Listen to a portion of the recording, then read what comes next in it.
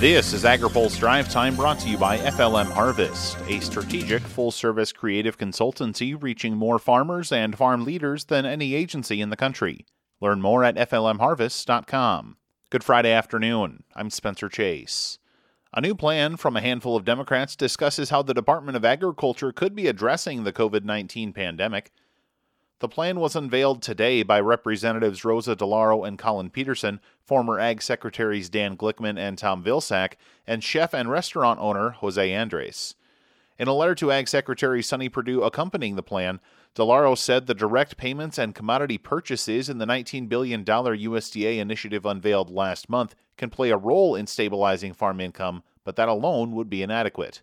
Instead, the plan suggests more collaboration with the food system to expedite diversion of surplus foods, an intergovernmental task force to address employee concerns, and a handful of other suggestions.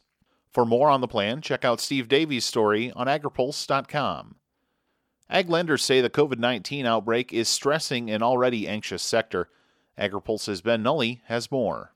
Ag bankers are starting to see a lot of financial stress from producers as COVID-19 tanks livestock and row crop markets. Shane Haynes is president and CEO of Heartland Tri-State Bank in southwest Kansas.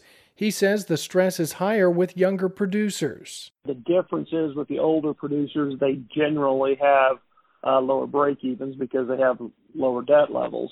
They've got some land ownership that we can term things out and work with them, where the younger guys don't have some of those options. And so the stress is definitely higher with the younger producers. They just don't have the balance sheets, don't have the equity, and frankly don't have the options that some of the older producers have. Haynes says farmers were already suffering from the last 4 to 5 years. What we've seen as a result of that, we saw borrowers just barely making break even before, had to run really tight, really lean, and then especially with the COVID, we've seen dramatic increase in stress on our beef cattle producers and our dairy producers, as big as anything. Haynes understands USDA is working hard to come up with funding to help producers, but notes it needs to happen now.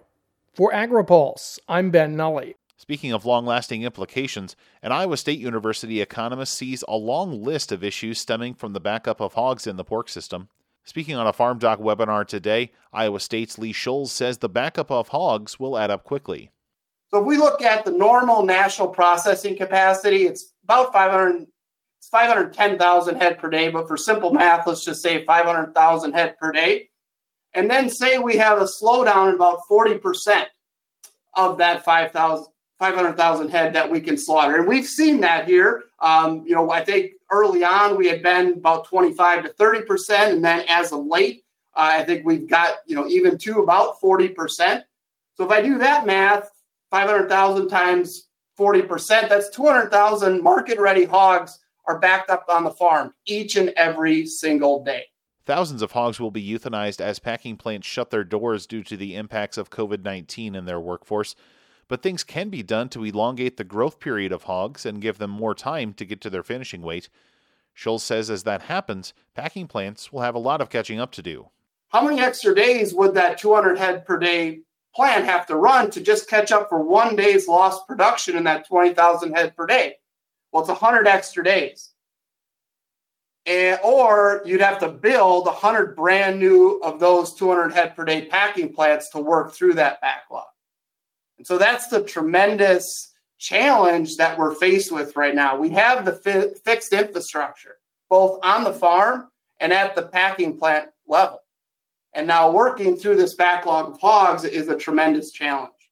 Ag Secretary Sonny Perdue says he expects a number of plants currently closed down to reopen in days, not weeks, and operate in accordance with CDC and OSHA guidelines. Now, here's a word from our sponsor. Today's AgriPulse update is brought to you by FLM Harvest, a strategic full-service creative consultancy proud to reach more farmers, farmer boards, and food and commodity associations than any agency in the country. Learn more at flmharvest.com. That's all for today's Drive Time. For more agriculture, trade, environment, and regulatory news, visit agripulse.com. Reporting in Washington, I'm Spencer Chase.